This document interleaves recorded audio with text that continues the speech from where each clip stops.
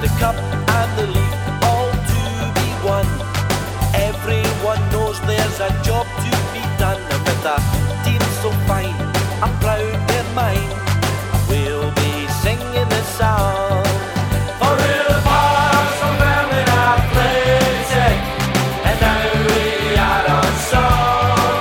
For real bars from Birmingham Athletic, and we'll go marching on.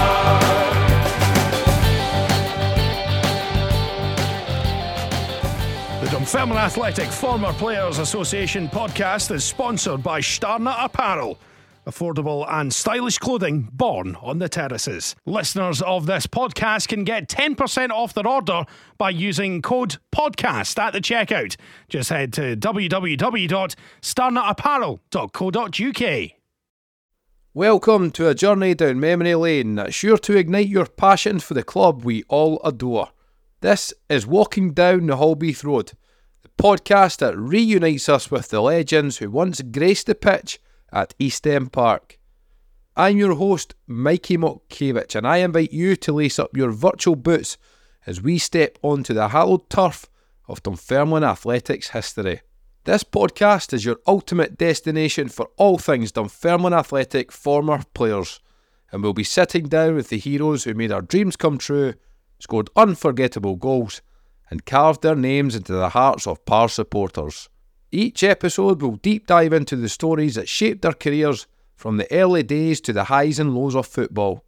From promotion battles to cup triumphs, these players have witnessed it all, and now they're ready to share these memories and all the dressing room tales with you. In this episode, we catch up with former midfielder Billy Davies, who made over 100 appearances for the Pars during his 3 seasons at the club. Starting his playing career at Rangers, he would go on to have spells in Sweden and England before returning north to sign for Dunfermline in 1990. During his time at the club, he played under 3 different managers in 3 seasons and would play in the 1991 League Cup final against Hibernian. After his playing career, Billy carved out a successful management career, starting at Motherwell, moving on to Preston, Derby County and Nottingham Forest. So sit back, relax as we walk down the Holbeath Road with Billy Davies.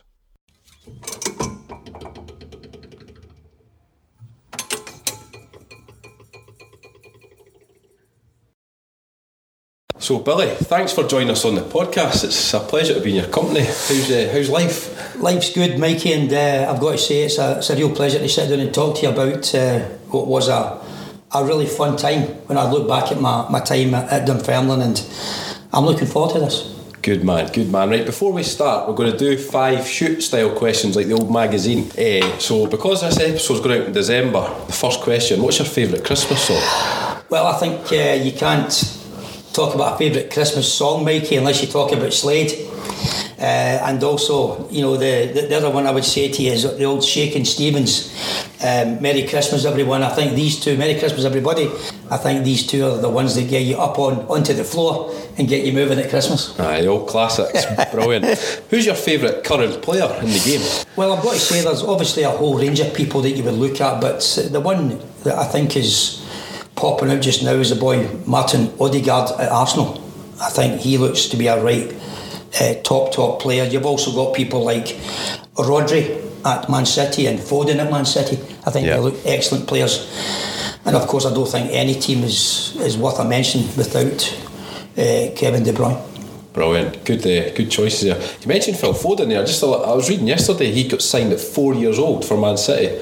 What's your thoughts on kids getting signed that young? Well, it's the way the game's going, Mikey, now. You know, it's obviously it's changing, and because of all the academies and all the things that's going on at clubs, you can see that they're trying to bring people in as young as possible. And of course, we've now got the integration of the kind of away from school as well, and combining the school along with the training and preparation. So it's just the way the game's evolving, Mikey. We've just got to accept that's what's happening. No worries. Away from football, what's your hobbies? I love to golf. I love to cycle. Believe it or not, Mikey, I love to spend some time in the garden. Right. I'm a very keen gardener. Green fingers. Don't know an awful lot about gardening, but I like going in and mess around and do that. But I've got to say, probably my favourite is certainly on that golf course. Popular option, to be fair, with footballers and former footballers. Yeah, definitely. What's your favourite holiday destination? Well, the one place I go on a very regular basis, I like to go to Dubai. Right, nice. The guaranteed weather. It's been a lovely holiday resort for me and my family over the last number of years. And I've got to say, Mikey, we do thoroughly enjoy pinning myself at the beach, no moving for 14 days or whatever, and coming back and feeling refreshed and ready to go again. And now your kids are grown up, you can do that now. You can relax by a beach. Well, that's it. The kids are up now, and the only problem I would say to you, Mikey, is that the kids that have now grown up still want that trip to Dubai, and they want it paid for, which is even worse. Brilliant. And if you'd not been a footballer, what do you think you would have done? Well, there's two things that I love. I must admit, I do love computers, IT, graphic designs. I love all that kind. I love spending time on a computer. Self-taught, may I say. For a long time I've been doing that along with my video editing stuff, which I also love to do. And the other thing I love, Mikey, again, not very clever, but love it, is I love dealing with wood. I love sawing and drilling and hammers and nails and that kind of thing. I get a wee kick out of things like that when I'm involved in dealing with the wood stuff. So it's creativity, really, eh? Yeah, love being I creative. think so. I think if it wasn't any football, then I would think that's the kind of two areas that I would probably go: joinery and the kind of IT stuff. Talking about the video clips piece, I remember actually watching a Football Focus piece on you. I think you were at Forest maybe 10-15 years ago, and you had a room in your house, didn't you, with the Apple Macs? You used to do all the video editing, and you were quite ahead of that, weren't you?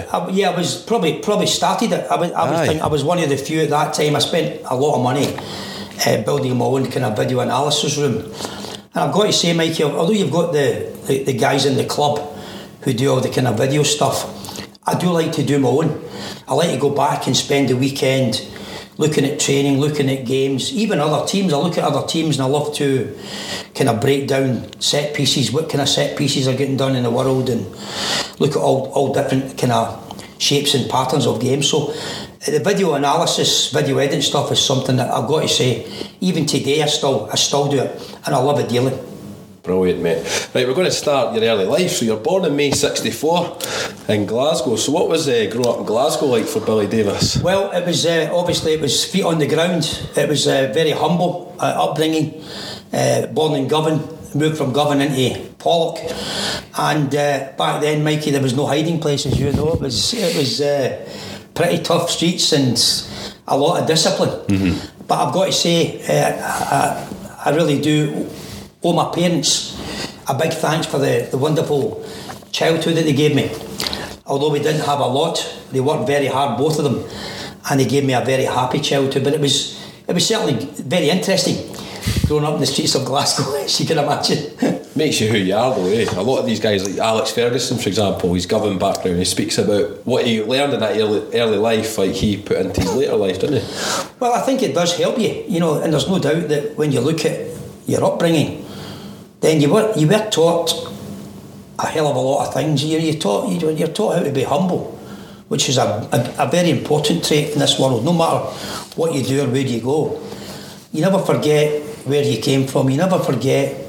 You know, I can remember, Mikey, getting back to these days and your mother and father fighting like dogs trying to pay light bills but what they done is they clubbed together. They worked very hard. They gave their children happy times and gave them everything they could. And I think that's a great education, certainly for me. It certainly played a huge part in who I am today. And what's your memories of football growing up? Well, very interestingly, obviously, started very early and joined a boys' club called Pollock United Boys' Club. I spent a good number of years there and played with a lot of great people at that club, and was then picked up by Manchester United. When I was involved in Pollock, I was very kindly asked to go down to Manchester. There was a number of other clubs that were chasing my signature, and I eventually, from Pollock United, went on and signed a 5-year contract with Manchester United. Took a bit of homesick, unfortunately, Mikey, but had a great time at Manchester with Dave Sexton. went down many visits, went across to Switzerland in a youth tournament with Mark Hughes and Norman Whiteside and Stephen Pears, the goalkeeper, and all these other, Clayton Blackmore's, all these guys were on that trip. And I've got to say, it was a real great time, but unfortunately, when you take that homesickness as a young player, I eventually come back and signed a 5-year contract with Rangers, and the rest is history. Going back to the Man United thing, what was it like? The Cliff training ground is quite iconic down in Manchester. It must have been an amazing experience as a kid going down there. It certainly was. You get into that Cliff training ground, and I remember, and don't forget back then, in the 70s, it was all the Martin Buckens and Gordon McQueens and all these guys. It was a real quality side, with quality players, and the Cliff was interesting. I remember sitting at lunch and breakfast, and the famous thing was obviously the milk machine that they had. I remember the big milk machine that everybody would go towards, and sitting in the same room with first team players, you would see these big stars coming in, and you're just a young boy at that time, and you're in there training with them, training beside them, and watching them working. And then of course a very good guy, Dave Sexton, a wonderful gentleman, Dave Sexton. The way that he coached, the way that he would give time to young players, it was a real education, making. It was a real pleasure and a real privilege to be down at the Cliff, and of course being in amongst that whole environment was first class. Brilliant, mate. And then you mentioned that 1981 you joined Glasgow Rangers, who your boyhood team was. So what was that like, joining your heroes, really? Well, I've got to say, Mikey, at that time, coming back from Manchester, and you take that homesickness, and then of course your supported team coming. My dad was a big Rangers fan and went to a lot of the games, and of course when Rangers come in, straight away you think to yourself, this is a good opportunity. And I signed a 5-year contract, and it was actually John Gregg and Tommy McLean that I joined. John Gregg was a real good guy as well. Wee Tommy was very clever tactically and very clever in the game, but as a young player, again, you join a very disciplined place. I remember running up and down the stairs. I remember running up and down the sand dunes at Gillane. In the training ground, wee Doddy McDonald, Ali McDonald, every morning he would come into the training ground, and I'd be standing, and he would rub his studs down the back of my legs, and he would kind of have a go at me and say, come on in, you want to take me on, kind of thing. So there was all that kind of, with the experienced players like the Peter McCloys, the Ali McDonalds, the Tommy McLeans, the Alec Millers, the Colin Jacksons, Derek Johnsons. Legends of Rangers. Legends of Rangers. Just don't forget, a year or two earlier, they just won the 77 European trophy. So to get in there again with that experience, and again, the Bobby Russells and the Davy Coopers and the John McDonalds, it was a real education, but more importantly, Mikey, I would say very disciplined, real discipline, and that's the one thing that Rangers taught me. Yeah, and what about your duties as an apprentice or a young player? What were you tasked to do around the stadium? Well, today we would be hung, drawn and quartered for what we done back then. Because you were washing cars, you were cleaning boots, you were brushing terraces, you were clearing snow, and you done all these things, as well as obviously trying to make your way in football. But that was just part and parcel of things back in the the late 70s. Early 80s, because when I just joined before my 16th birthday, believe it or not. I actually made my debut in a Canadian tournament, the Red Leaf tournament, against Ascoli of Italy, and that was just before my 16th birthday, which was a great experience. But when you start getting into the pre-season, I remember running around Bellahouston. I can tell you the runs that we done, Mikey, because I can remember them dearly, and it was a great education as a young player. Yeah, and I've got here at 17 years, 115 days, you made your competitive debut against Brecon. Yes. September 81. So what's your memories of that one? At 17-year-old. Well, don't forget back then, and I've got to honestly say to you, they were tough games, Mikey. Yeah. They were tough players. And it didn't matter whether it was Brecon or whether it was any other club. Back then it was, even junior sides. I remember playing some pre-season games against, for example, Benburb juniors. They had good players, Mikey. They were real good players and tough players. So the Brecon experience, you're thrown in there, it's 1,000 miles an hour, there's tackles flying everywhere, and all of a sudden there's a ball playing midfield play. You soon realise I need to find more to my armoury because this is tough times. Well, you spent 6 years at Ibrox, but it was quite frustrating for you, wasn't it? You didn't play a lot. I think you made 23 appearances over 6 seasons, so was that frustrating? Yeah, it was very frustrating, obviously, but certainly when I joined with John Gregg, and that was I think around about 79-80, signed that 5-year contract, and then in came Jock Wallace. Jock was a different type of manager, a real disciplinarian Jock, and you find yourself at these big clubs very difficult to break in, and then of course Graham Souness came in with all the kind of big name English guys, and it became very difficult. I found myself really needing to move, Mikey. I was never going to get a run of games or get that opportunity to build confidence, to feel relaxed, because you're always thrown in away at Brecon where you need to obviously play, and then you're taken back out again, and you're put back in and you're taken back out. So I think for any young player, I think consistency, confidence and feeling part of it is the key, and unfortunately I never got that. What did you learn in those early days, especially from the likes of John Greggs and maybe a Jock Wallace? And obviously you moved into management later on, so was there anything you kind of picked up in those days that you then... Well, Greggy was a very difficult one. Now looking back at it, at the time you don't realise Greggy was going in beside all his teammates, if you like, because he took over very early, and then Greggy went in there with Tommy McLean and Joe Mason, Stan Anderson, people like that, excellent coaches. But Greggy was kind of chipped in, I think, first class guy, a real winner obviously, good man manager.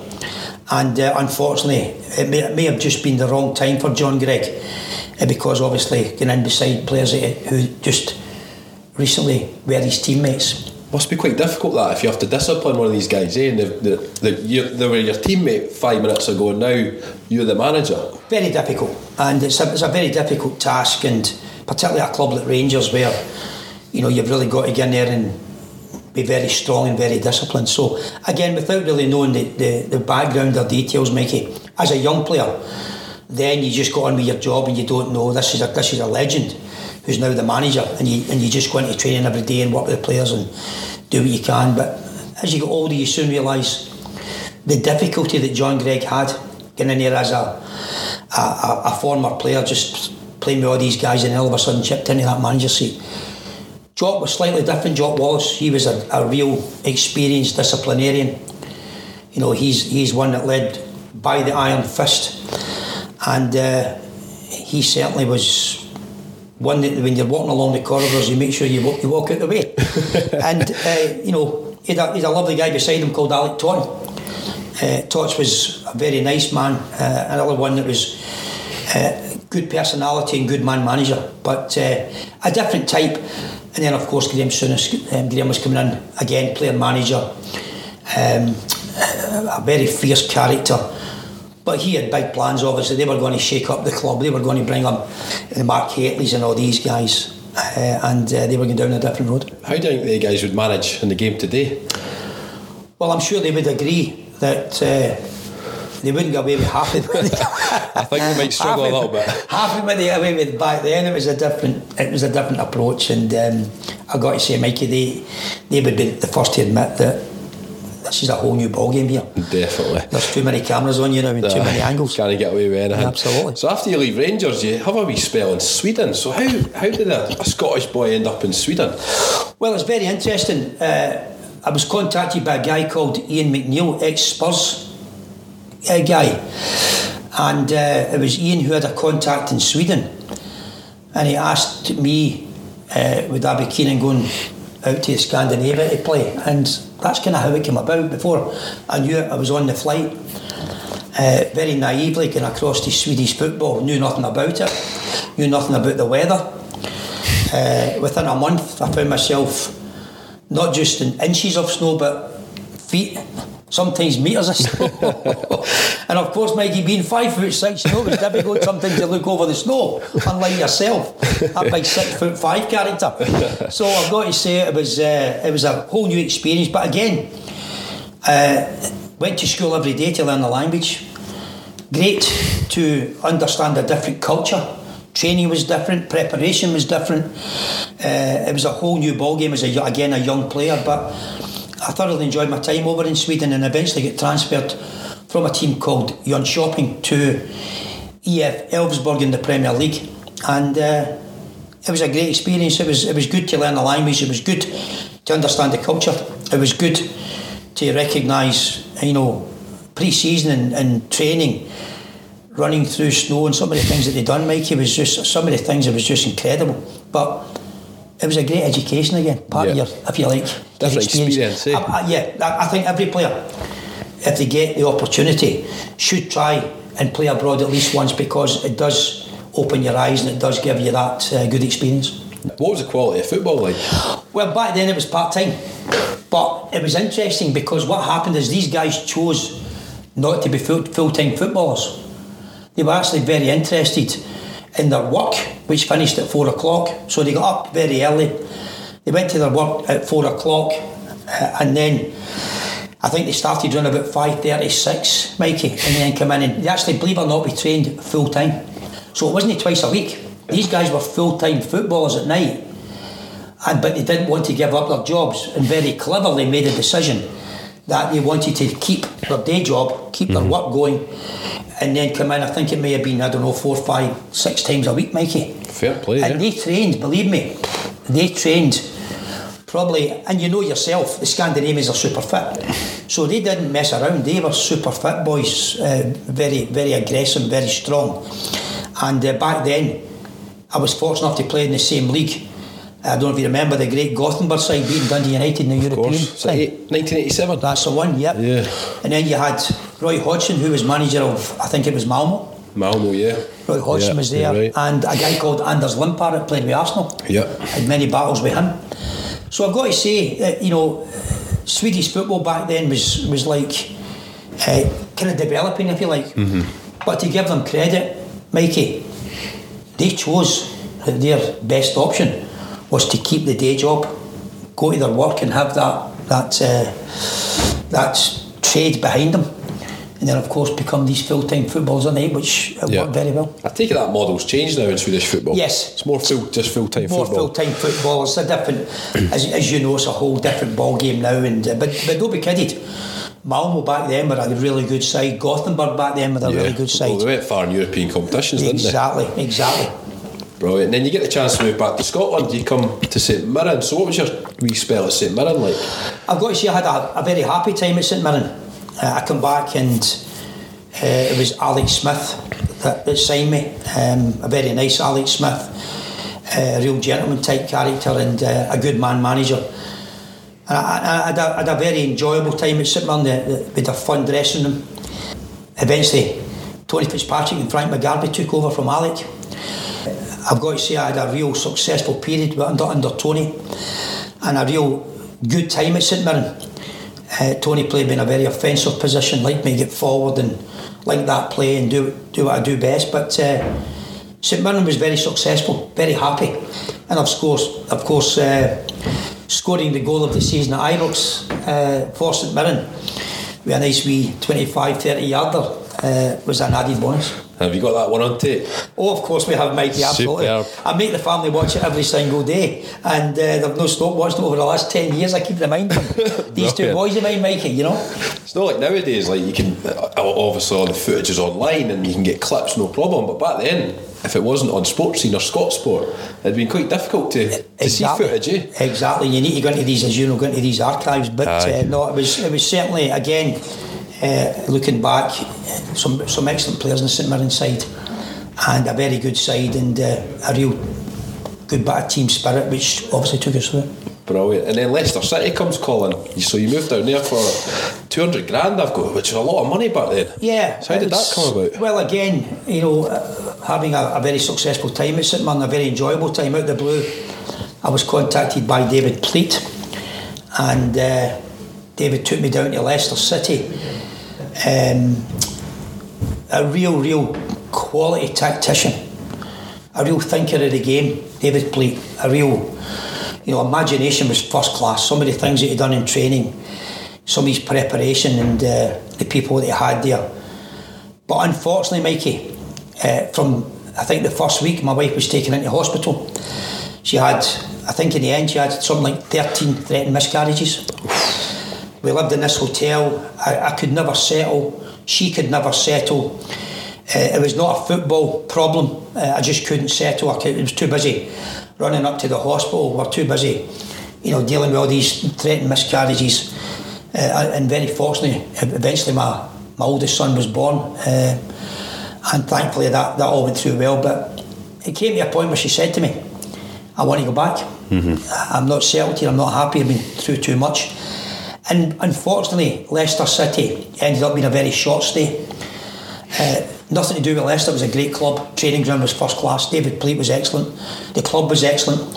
And eventually, when I informed him that my wife was desperate to get back because of the trouble she went through, I think Leicester City then put it out there that we were interested in back to Scotland. And then came the Pars. Yeah, that's when your career really took off. My wife and Fife. Superb. So in October 1990, for a fee of 165 grand, it's again a lot of money, especially for a club like Dunfermline. Absolutely. You come up the road. Yeah, absolutely. Ian Munro and Phil Bonnyman were the managers at that point. And Minnie came in and managed to convince me to go and join the club. I've got to say, looking at the dressing room, there was a great dressing room full of great players. Very difficult period, as you know. And the start of it was difficult for me, Mikey, because I respect every manager, and every manager's got his own thoughts. But I've got to say, I didn't enjoy the sitting midfield role. Not to go over the halfway line. I've got to say, and I don't want to be too critical. This was just the manager's choice. He felt I was a playmaker. I felt that my strength was in the final third or middle two towards the opposition goal. And I never get started really at Dunfermline in the first season. I never really got into the positions that I would like. The things that I could create, the chances that I could create, the goals that I could possibly score. And it was a very strict position that I was in. But at the end of the day, I respect the manager. I tried to do it the best I could. And ultimately, I don't think it was the type of start that I would have liked to have had. That you kind of mentioned it, you touched on it. That whole first season was frustrating. I think there'd been a lot of unsettlement with the whole Leishman thing just before you come in. So was that kind of still around the dressing room, that whole... So there was all that chat, there was a lot of players who were Leishman players, and then there was Munro players. There was a bit of a divide. So was that kind of there when you went in? Well, to be honest, it's always difficult. When you go to a new club and there's a number of new players coming in. They call it the Ian Munro men, and then of course you've got the Jim Leishman men. It was never like that. If you look at the players back then, there was a lot of fantastic players right through the side here. Jim Leishman signings. But there was also a lot of excellent players coming from Ian Munro who brought in some very good talent. But it needed time to gel, Mikey. Yeah. And it needed time to, if you like, hit the ground running and go. And we never really got that. We just stumbled through it, whether it was because of this perception of a divide or the split. But certainly the camaraderie in the dressing room and the players that were in there, and I could name you a lot of big characters, eh? A lot of big characters, all the way through from Ian Westwater, Andy Rhodes, all the way through young John Hillcourt, young goalkeeper. Fantastic fun with him, Hilly. I see him from time to time at games. You then look at the absolute head case, Raymond Sharp. Sharpie was off his head completely. And then you had kind of Eddie Cunningtons and the Rab Shannons, the Jackie McNamara's. Then, of course, I used to call him Capitano, and sadly we lost him, Norrie McCarthy.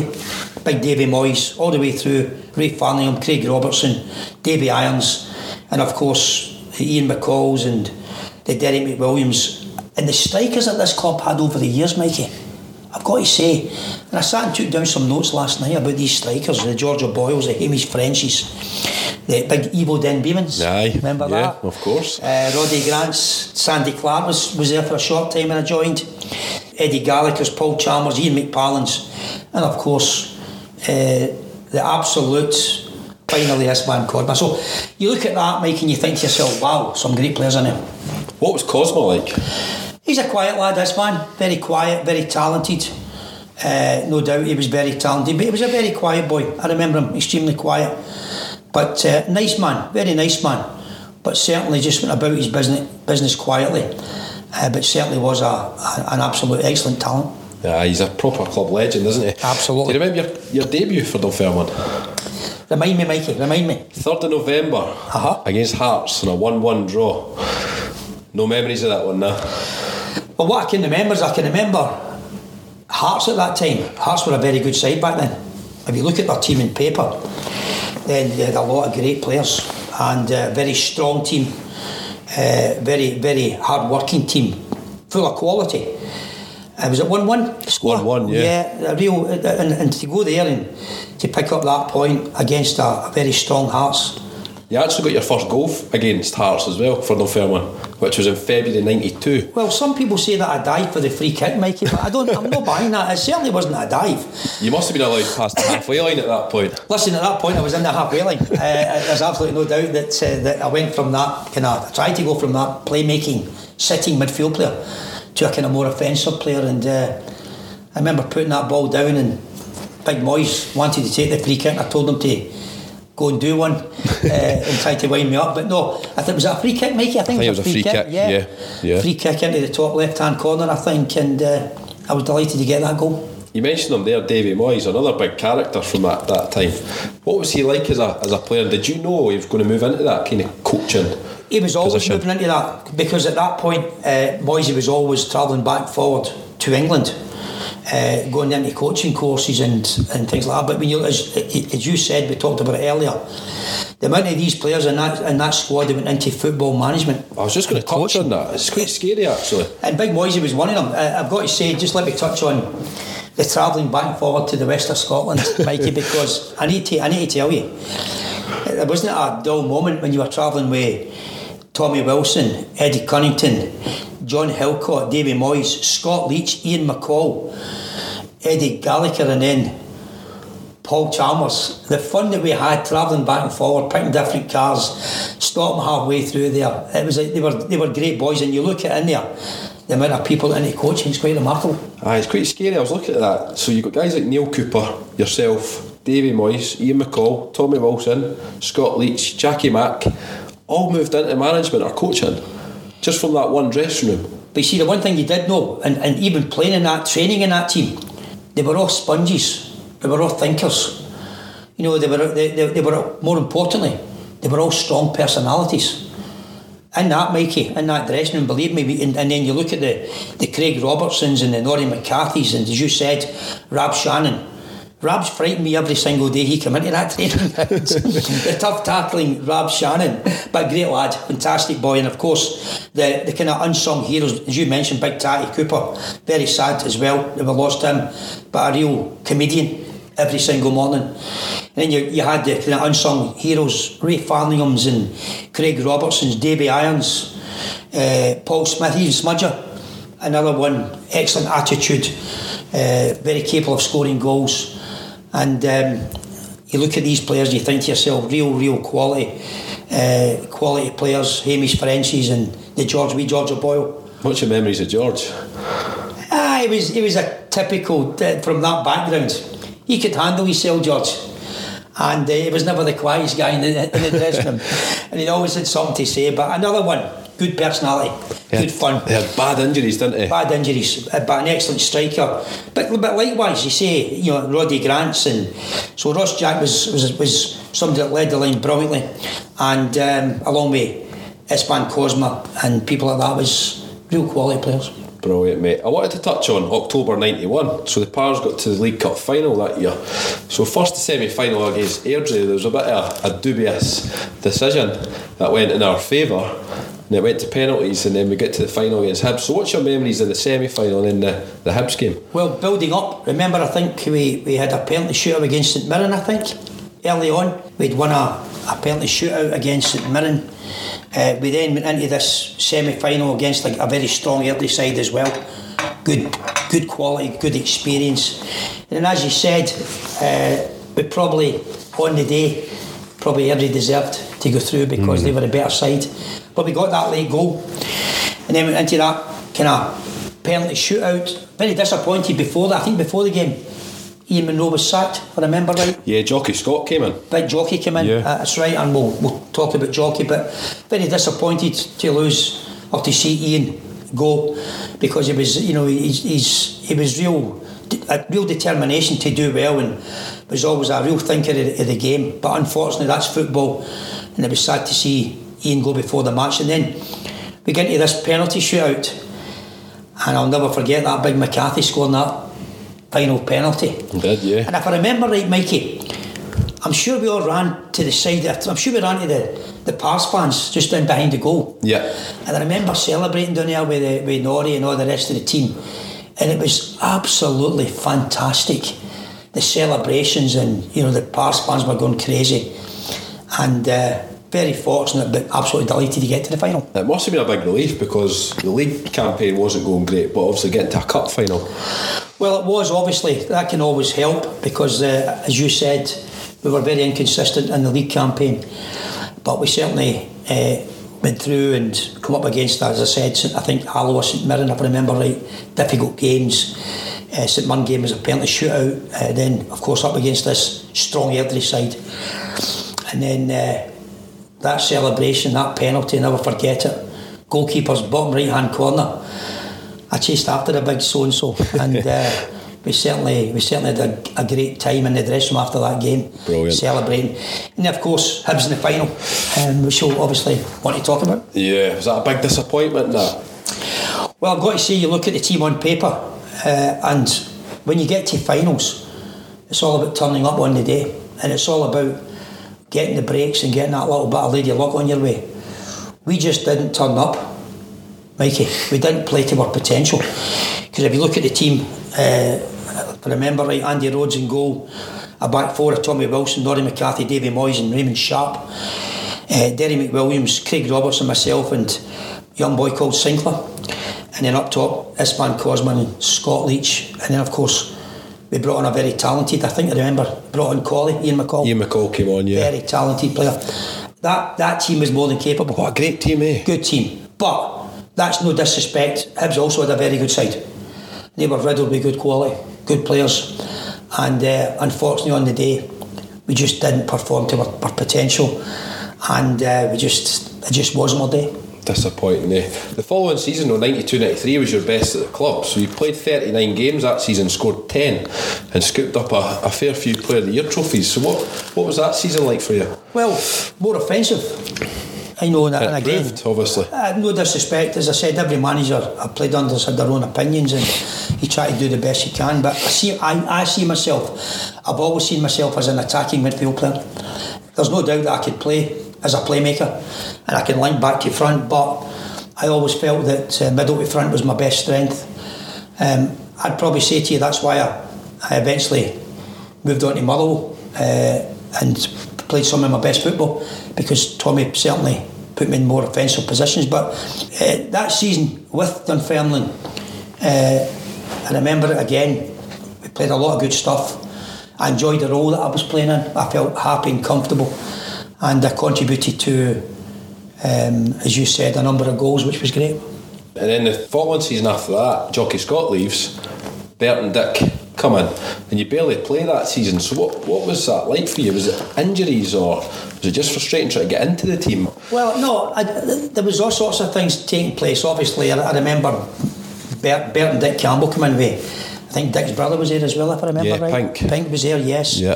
Two real characters, both of them. And Bert was just a lovely man. And to be fair to Bert made it clear that he, as he said at the time, they had to get some players out because of wages, because of money. And there was all sorts of things. Just he was building his own team. Obviously, I was one of the players that were looking to move out. And the only thing I would say that I think it could have been handled better. The exit, I think that could have been handled better. But I understood the financial position of the club. Had nothing but respect for Bert Payton and Dick Campbell and Pink. They had their own agenda and they had to do what they had to do. Yeah, it was quite tough behind the scenes financially, wasn't it? It was understandable. As I say, it's only when you get into coaching and management do you realise at the time you curse these managers and coaches. And I can say that about all the team, but when you get into coaching and management, you soon realise there's more to it than meets the eye, and you soon realise there's a lot of things that these guys are not in control of. And that's why you sit back and you look back and you think, oh my God, I apologise to some of you guys because I never realised how difficult it was for you. But no, I totally understand. It worked out good for them because they went on and done very well. It worked out good for me because I joined the Motherwell side. There was a fantastic side to play in, and we gave the old firm a good run for our money. And I thoroughly enjoyed my time there. Brilliant. Before we touch on Motherwell, you played your last game in a 6-0 win against Queen of the South in October '93, and you mentioned it earlier, the car school coming from the west. Don't go there, Mikey, please. Is there any funny stories from the dressing room or the car school? Mikey, what I can say to you, and honestly, I'm going to read some of these names because I could tell you a story. See, Andy Rhodes, I used to give Andy Rhodes stick because Big Rhodesy was the first one before mobile phones came out to have the biggest mobile phone in the world. Right? And funny enough, Mikey, I met Andy Rhodes about 5 weeks ago at Blackpool watching his boy, and his boy scored the goal. Him and his wife were there, and I met Big Andy, and I apologised to Andy because we used to rip Big Rhodesy to shreds. Because back then we called him Billy Big Time. He actually wasn't Billy Big Time, he was miles ahead of the game. And I think the mobile phone at that point, Mikey, I'm not joking you, it must have been 4 sizes the size of an iPhone. And Big Roger was a great lad, another one that was a great character.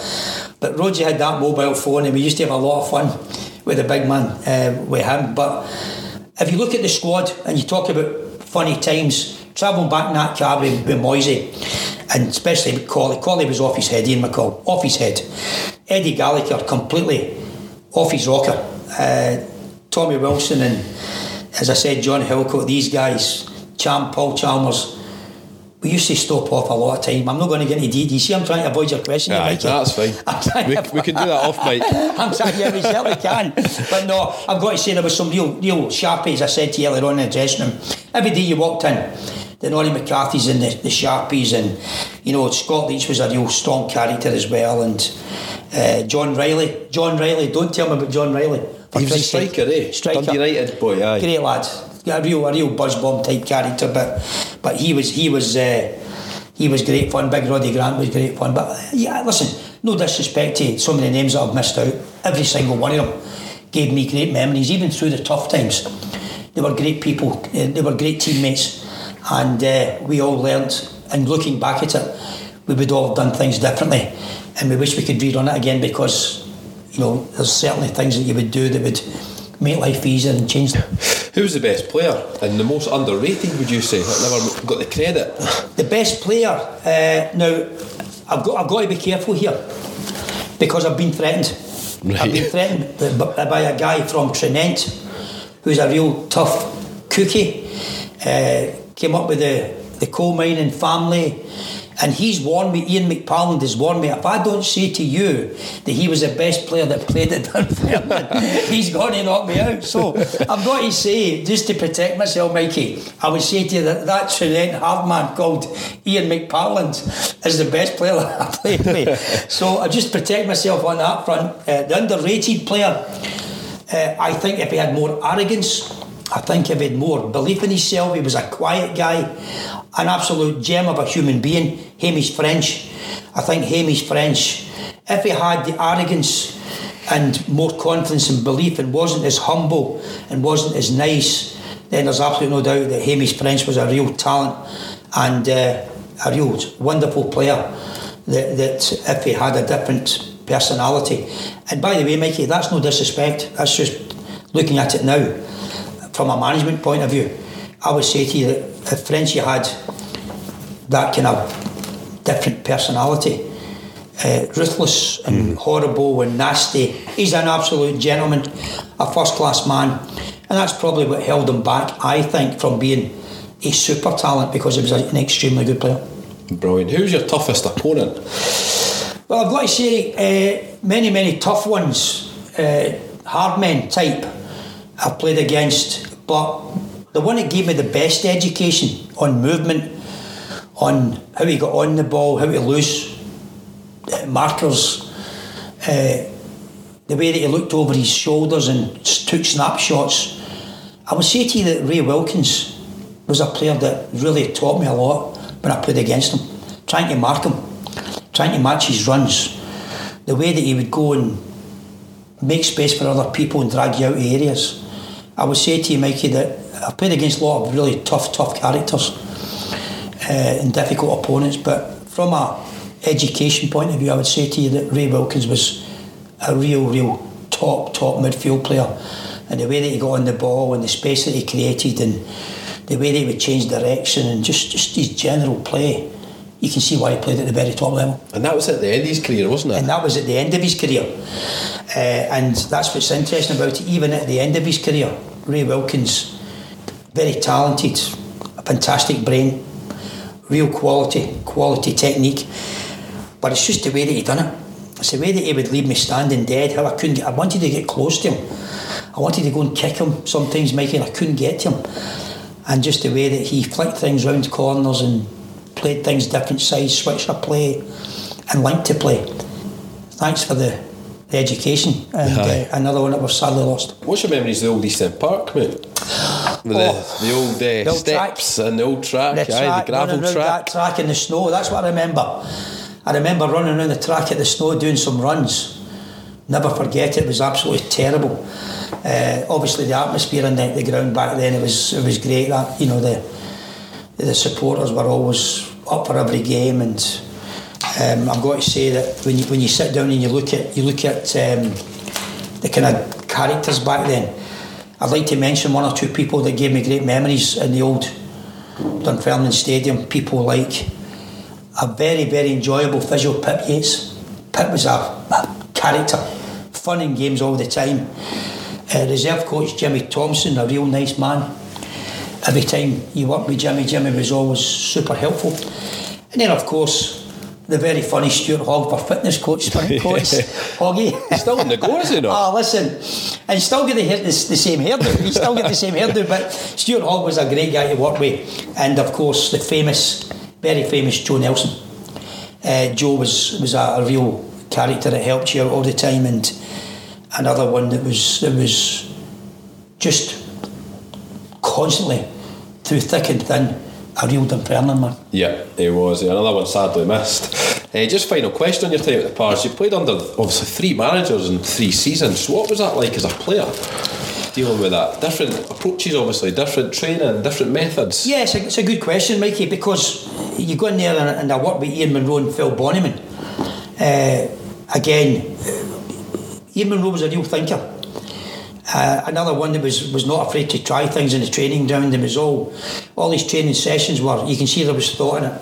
And he had a good assistant in Phil Bonnyman. Phil was a kind of a player's man, if you like, a good communicator, and he done that. And again, a good partnership. You then move on to a real tough character in Jockey Scott. Jockey was a real disciplinarian, but Jockey was, he's in your face. He never missed you when you done something wrong.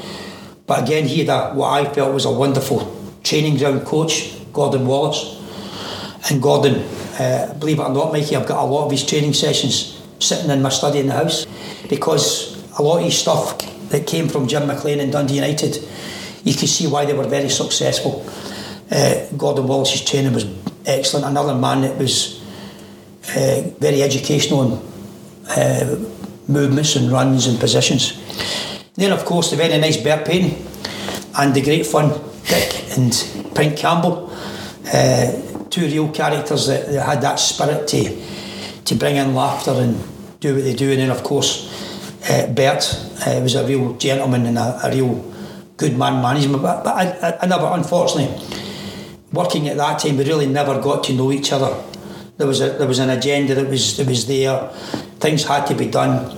It was time to move, and I never got a chance. But every single one of them, Mikey, brought something different and all their own strengths. Just like myself as a manager and any other coach, you've got your strengths, but you've also got your weaknesses. Yeah, brilliant, mate. And then you leave in '94. Tommy McLean, your former Rangers coach, takes you to Motherwell. So what was your spell like at Motherwell as a player? Very enjoyable. Started off very difficult, went in there with having not played much. Again, a really good dressing room, and Tommy was a great tactician, very clever in the game. His sidekick, he always stayed out the road of, even in training games. Big Tom Forsyth, he was always booting you. He would threaten to kick you. But I've got to say, after settling down when I first joined the club, I then joined a great side, a really good side, full of good players, and probably brought out the best in me, I think, playing in that offensive area. And I thoroughly enjoyed my time at Motherwell. Brilliant. And then you start moving into a youth coach position. So by this point, you're already thinking about moving into management in your next stage in the game. Well, what's interesting, Mikey, is that even in my early 20s, I always had a love. I can show you the pre-seasons. In 1979-80, I can show you the pre-season runs and training sessions that I done with John Gregg, Jock Wallace, and of course Graham Souness. I always took notes. I always liked to go home and write things down. And then in the mid-20s, it started off by somebody asking me to take a training session for a junior team, amateur team, boys club team, girls team. I even coached council teams. And I used to go out twice a week and do coaching. And I'd done it with all sorts of standards and all sorts of shapes and sizes. And I think that gave me great education. And then, of course, I joined Motherwell, and I was asked to get involved in under 15s, under 18s, and eventually under 21s.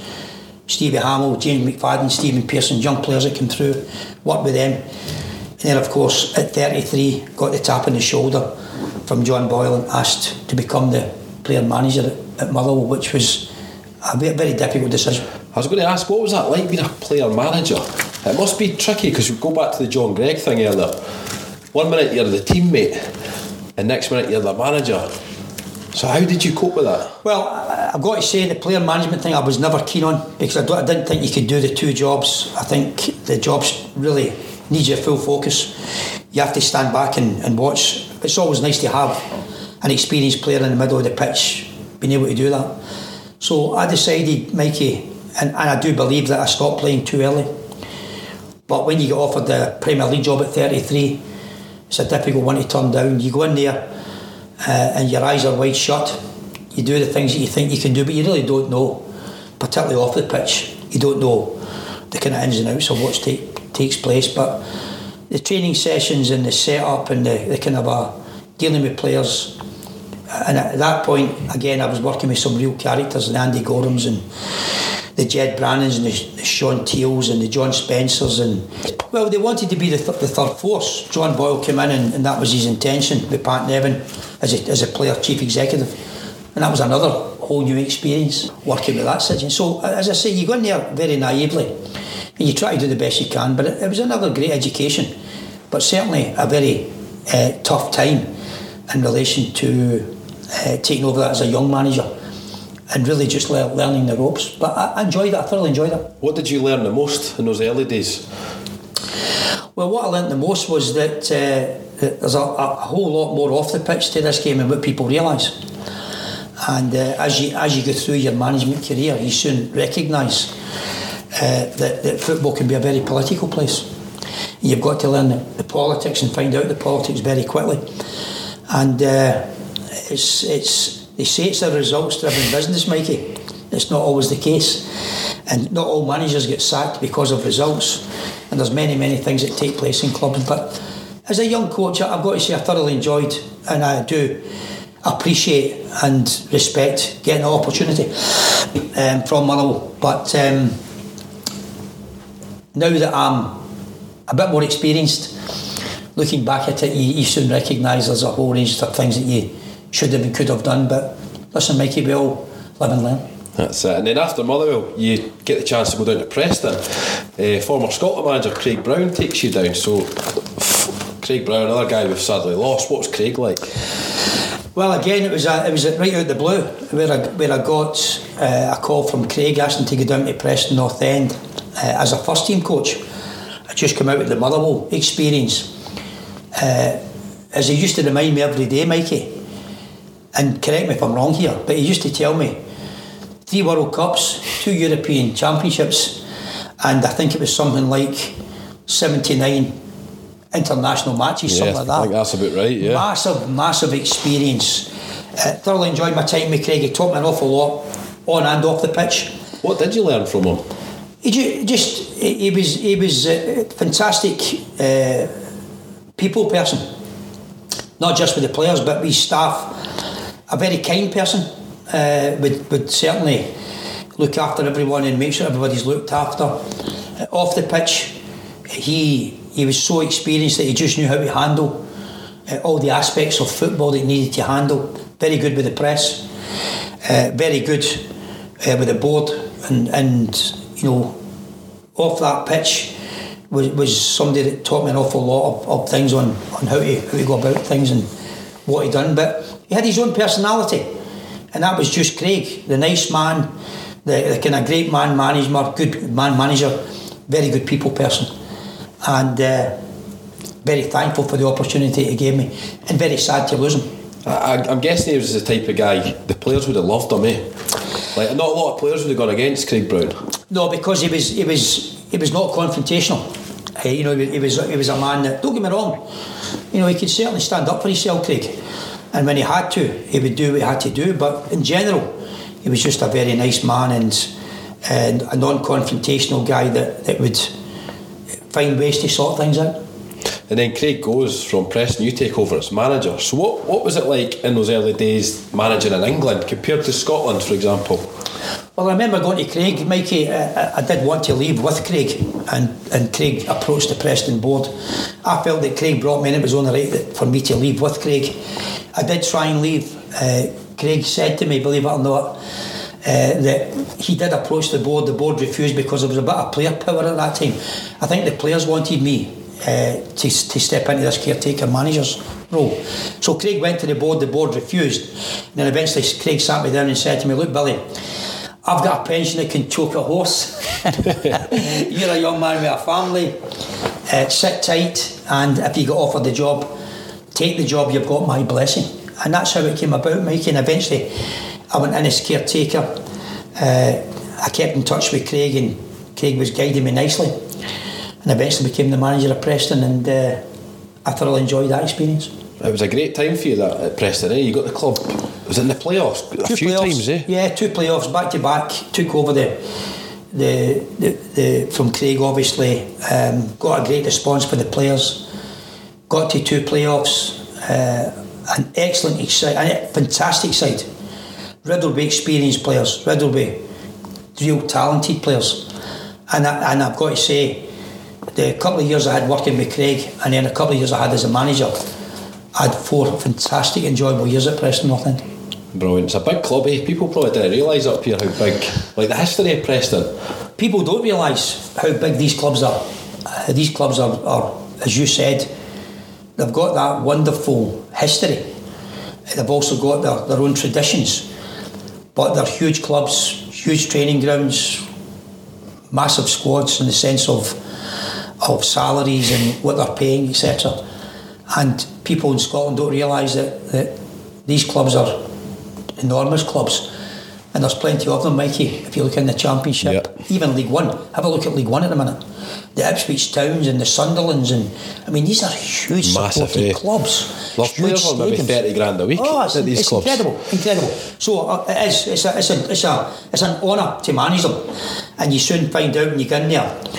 You know, you're getting the great Sir Tom Finney put in your face, reminding you, the Bobby Charltons and the Craig Browns and the Davy Moyses. You're following some real big names and very successful people, and it's a great challenge.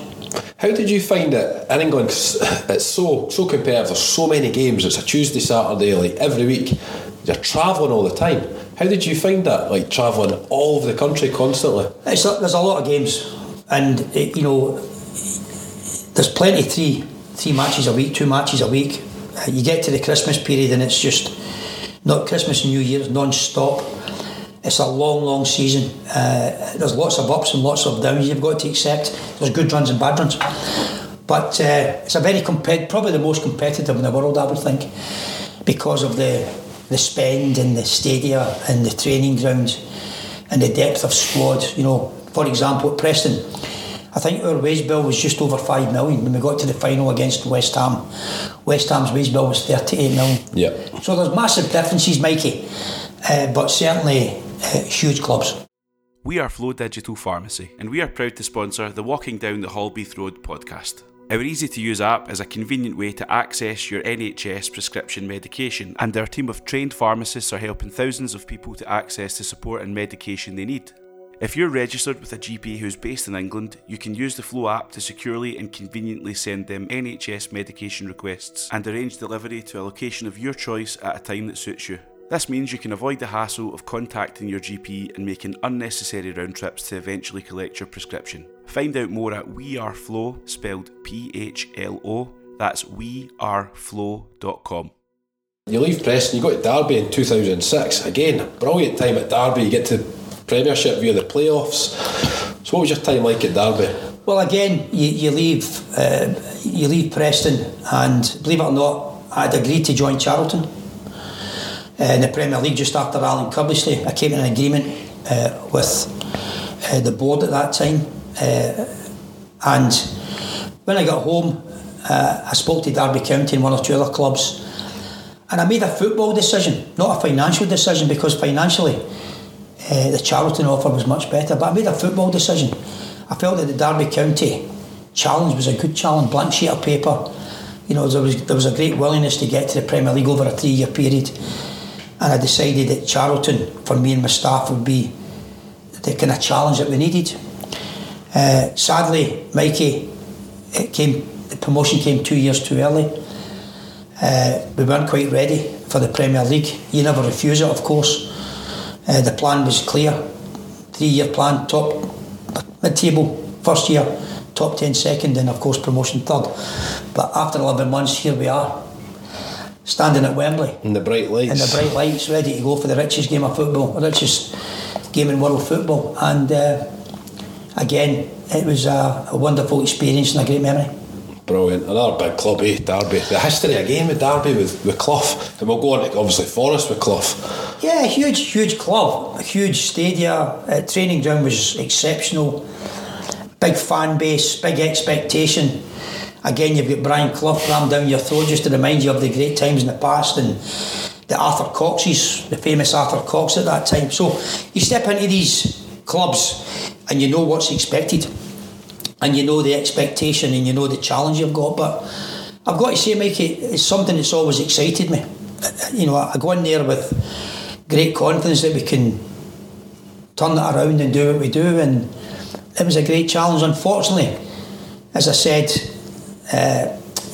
when we got to the Premier League, sadly it became a selling club, an outgoing board, and when you go into the Premier League, you need that commitment at the top level, at the top of the club. You need that support, and unfortunately, as an outgoing board, their agenda and our agenda became slightly different. It's important, I'm guessing, as a management team to have a board and management team that communicate well, get on well, agree on decisions. That must be so massive for you as a manager at any club. To be a success, you need to be all on the same page, don't you? Well, the difficulty from their point of view, and you've always got to stand in other people's shoes, I think. You've got to sit sometimes and think what it's like to be a reporter, what's it like to be a manager, what's it like to be a director, a sporting director, whatever it may be. You've got to try, a kit man, you've got to try and sometimes stand in people's shoes. Now, unfortunately, the Derby board decided that they would cash in. That's their prerogative, that's up to them. And sadly for me as a manager, and the players and the staff and the supporters, unfortunately for us, when we first joined the club, the agreement was if we did get to the Premier League, we would be a competitive Premier League club. I understand that decisions and goalposts move, and unfortunately we worked in very difficult conditions where it was an outgoing board, a new board was coming in to bring in their own people. And I'm telling you now, Mikey, I only visited the Premier League. I wasn't in the Premier League because there was never a chance to have a real go at the Premier League because of obviously the agenda that was there and what was taking place. Out with your control. Yeah. So you leave Derby and you go to Nottingham Forest. You have 5 years over 2 spells there. And I mentioned them earlier. It's a massive club, Forest. Different type of club. Forest is much more traditional. Derby is very cosmetic. A very cosmetic stadium, very cosmetic training ground. Forest is more traditional. It's got that history around. History, still the same. Still the same boot room and the same corridors that the famous Brian Clough worked in. But another one, huge club, lovely training ground, a more old-fashioned type stadium back then. Huge support worldwide and big expectation. And again, thoroughly enjoyed my time, both times at Forest, and some great memories. It must be, I always think this for any Nottingham Forest manager, it must be a nightmare in a way, because you've always got that spell under Clough, the European Cups and the success. It's always hanging over a manager, isn't it, at that club? Even the dugouts, Mikey, you sit in the technical area in the dugouts, so you have to go down and you sit down, and it's still the same. It's still the same dugouts, you remember, where Cloughie jumped out and slapped the boy in the face on the touchline, and it's still the same situation. So, you know, and even walking in the front door at the City Ground, sometimes I felt like booting that statue of his face off of that kind of little podium thing, you know. But it just reminds you of the famous players that they had, the famous European successes, the wonderful sides of the team that they had, and all the great players that they had. And it certainly was a joy, particularly in my first time. It was a joy, first of all, saving them relegation and then taking them to 2 playoffs. And it was a joy watching and working with the players and the staff and the board at that time. Very, very, very successful time. Quite a special club. When the fans are singing that Mulligan Tyre at pre-kick-off as well, it must be goosebumps. That it's a joy, because it really does. It rocks the place, and it's their famous song, as you know. And when it's sang at full voice, and there's 32,000, 34,000 in there, then it certainly does send shivers down the back of your neck. Brilliant. You see, with the Derby and Forest thing, there's a big derby, obviously. They don't like each other, eh? So what were they games like? Managing against vice versa? Probably more petty than the Old Firm here. Right. I mean, real hatred. Real. And I know there's hatred in Rangers and Celtic. But there's a different type with Derby and Forest. And, they certainly hate each other. Mm-hmm. Like poisonous? Yeah, I would think. I would say it is. Yeah, I would say there certainly is, and it's it's difficult to explain, Mikey. But sometimes you just look at it, and you think to yourself, "Oh my God, I didn't realise this was quite as venomous." Mm-hmm. And it certainly is. And when Derby come to the City Ground, or when Forest go to Pride Park, then it's a real cauldron of pressure. And there certainly is plenty toxic emotions in there. What's that like as a manager? Say the week building up to a derby, obviously it means so much to the supporters. Do you approach that different as a manager? Like, are you speaking to the players more about we need to get one over Derby or Nottingham Forest, or how do you approach that? It's just, I'll be honest, Mikey, it becomes just another game. You've got to just, as I said, prepare properly. You've got to keep the players and staff relaxed and focused, and you prepare for the game, and you know what you're going into every game, whether it's Millwall away or whether it's West Brom at West Brom. You know what you're stepping into. You know about the stadia, you know about the support, what type of support, you know what these clubs traditionally are all about.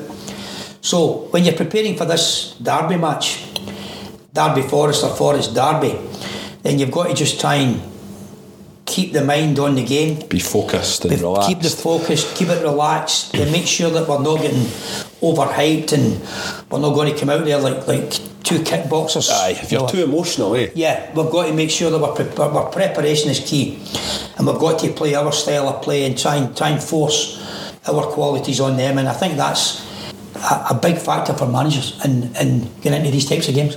What grounds did you like going to when you were managing down south? Oh, there was lots of I loved West Ham. West Ham was a The old very, Upton Park. Oh, it was an exciting place to go. West Brom was a great place to go. Sunderland.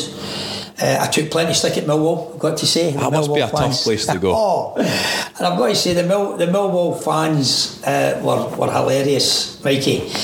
And I'll never forget going to Millwall, and when you walk out of the tunnel at Millwall, you take a left and then you walk up about 10 yards and the dugout's just there.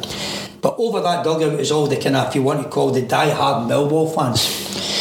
And I remember stepping out the kind of tunnel area, Mike, and I just took a left, and the next minute all the Millwall fans to my left started singing "Hi Ho," and I swear to God, I joined in with the song. You just got to have a laugh, eh? And I started walking down, Mikey. I started walking down trackside, and they were singing the "Hi Ho" song, and of course I was giving it step by step, "Hi Ho, Hi Ho," and it was hilarious, absolutely hilarious. And that's the best way to engage with that, isn't it? You didn't react to it. Like, to be fair to the Millwall fans, when I done that and I joined in with them and I kind of gave that funny walk, and of course they were in full chant.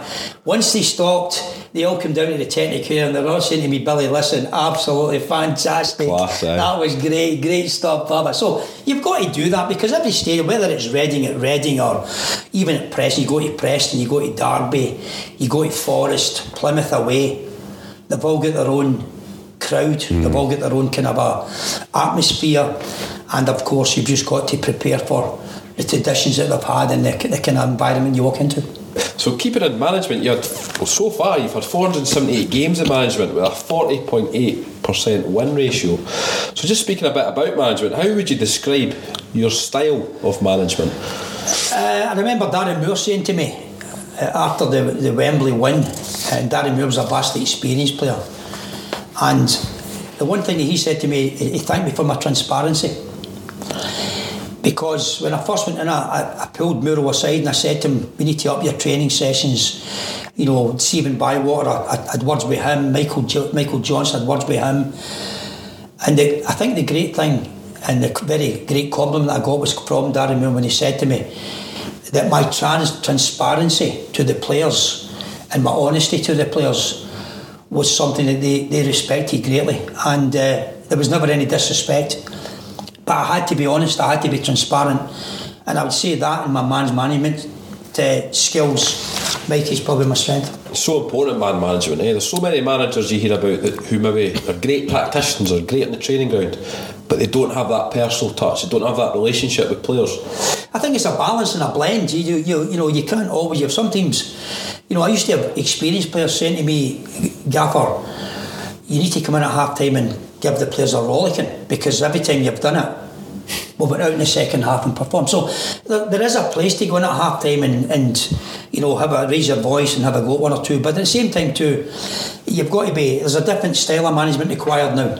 Players are different, and young players are certainly different. So you've got to get that balance, Mikey, and make sure that you pick and choose the right moments to be the soft touch, or the other end of the scale, you've got to get in there and you've got to be that very strong leader that's basically shaking the place up. And it's like you said to me earlier about psychology as well in the game now. Approaching that is totally different, eh? Well, you've got to. I tell the famous story that I remember getting in at half time at the City ground and saying to Wes Morgan, "I'm going to pick a fight with you. I'm going to come at you. I want you to come at me, and let's get the whole place diving for cover." So, and Wes and I went in, and I went for Wes's throw, and of course Wes stood up, 6'5", up the way, 6'5" across the way, and here's this 5'6" guy. You're from Glasgow. That's the difference, Mikey.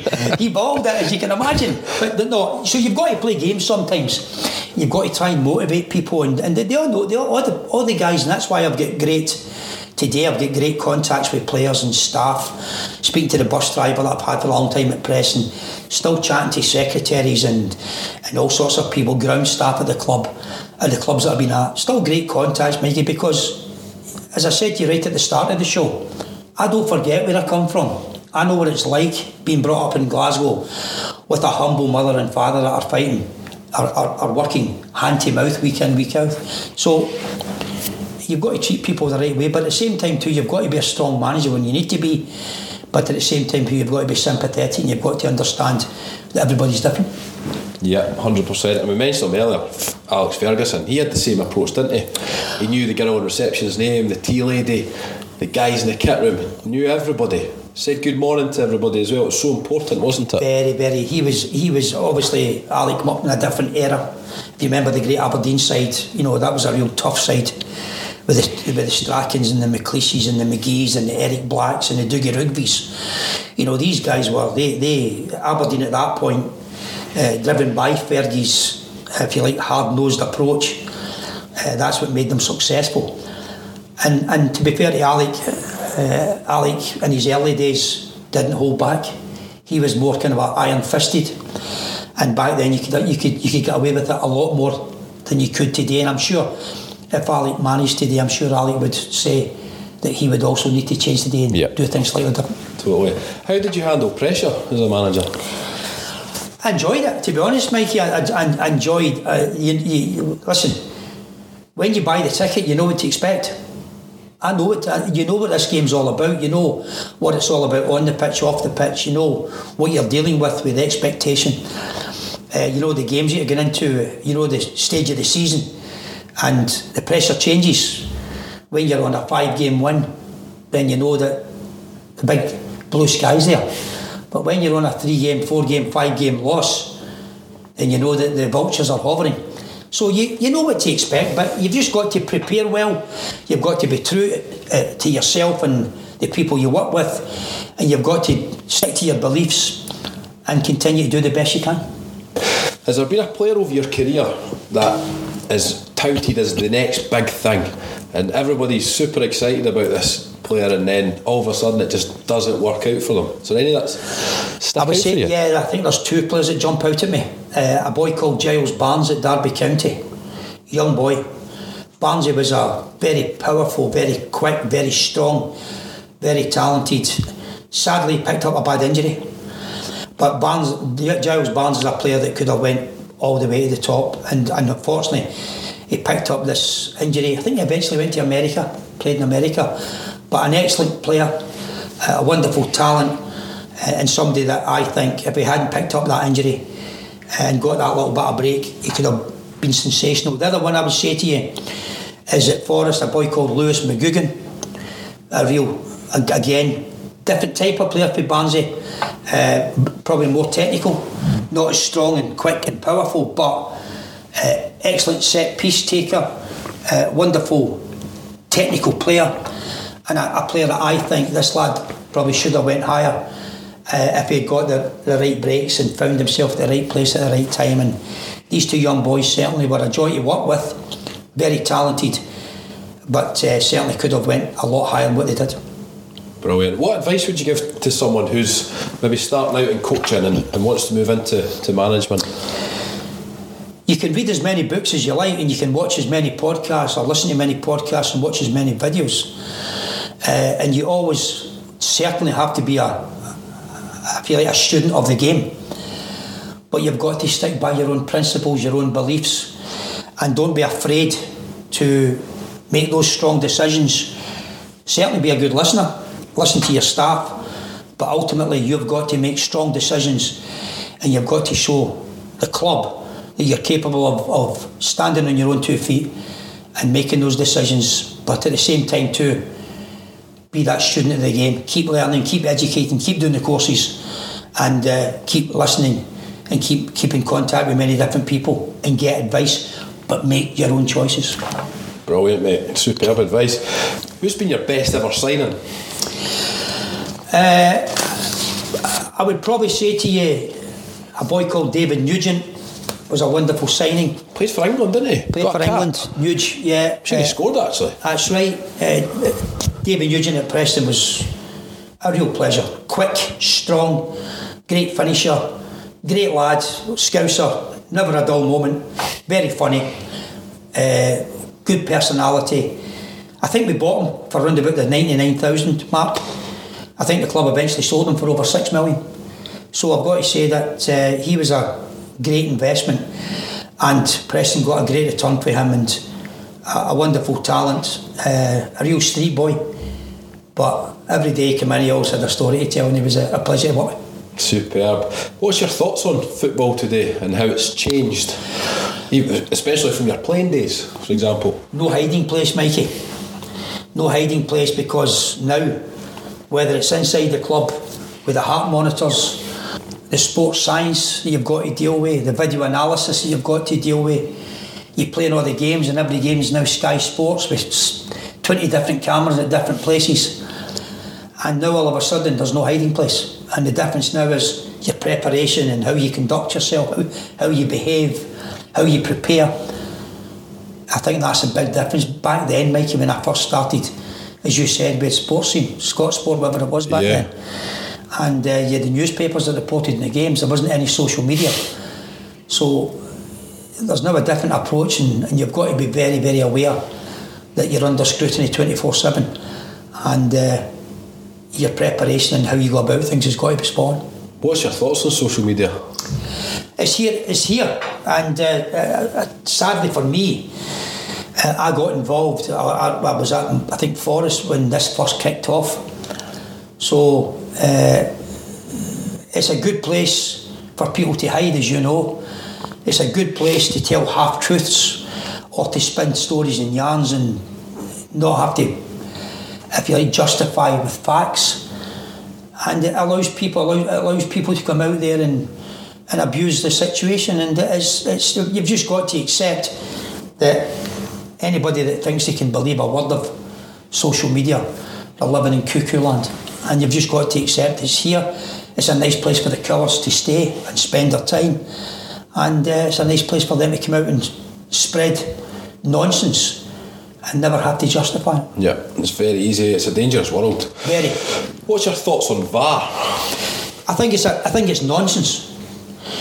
I think the VAR is now proven to be a failed system. I don't think it's good for the game. I don't think it's good for the fans. I think it's proven already that it's not working. And the quicker they take it away, Mikey, the better, because ultimately referees are human and make mistakes. They can get it wrong.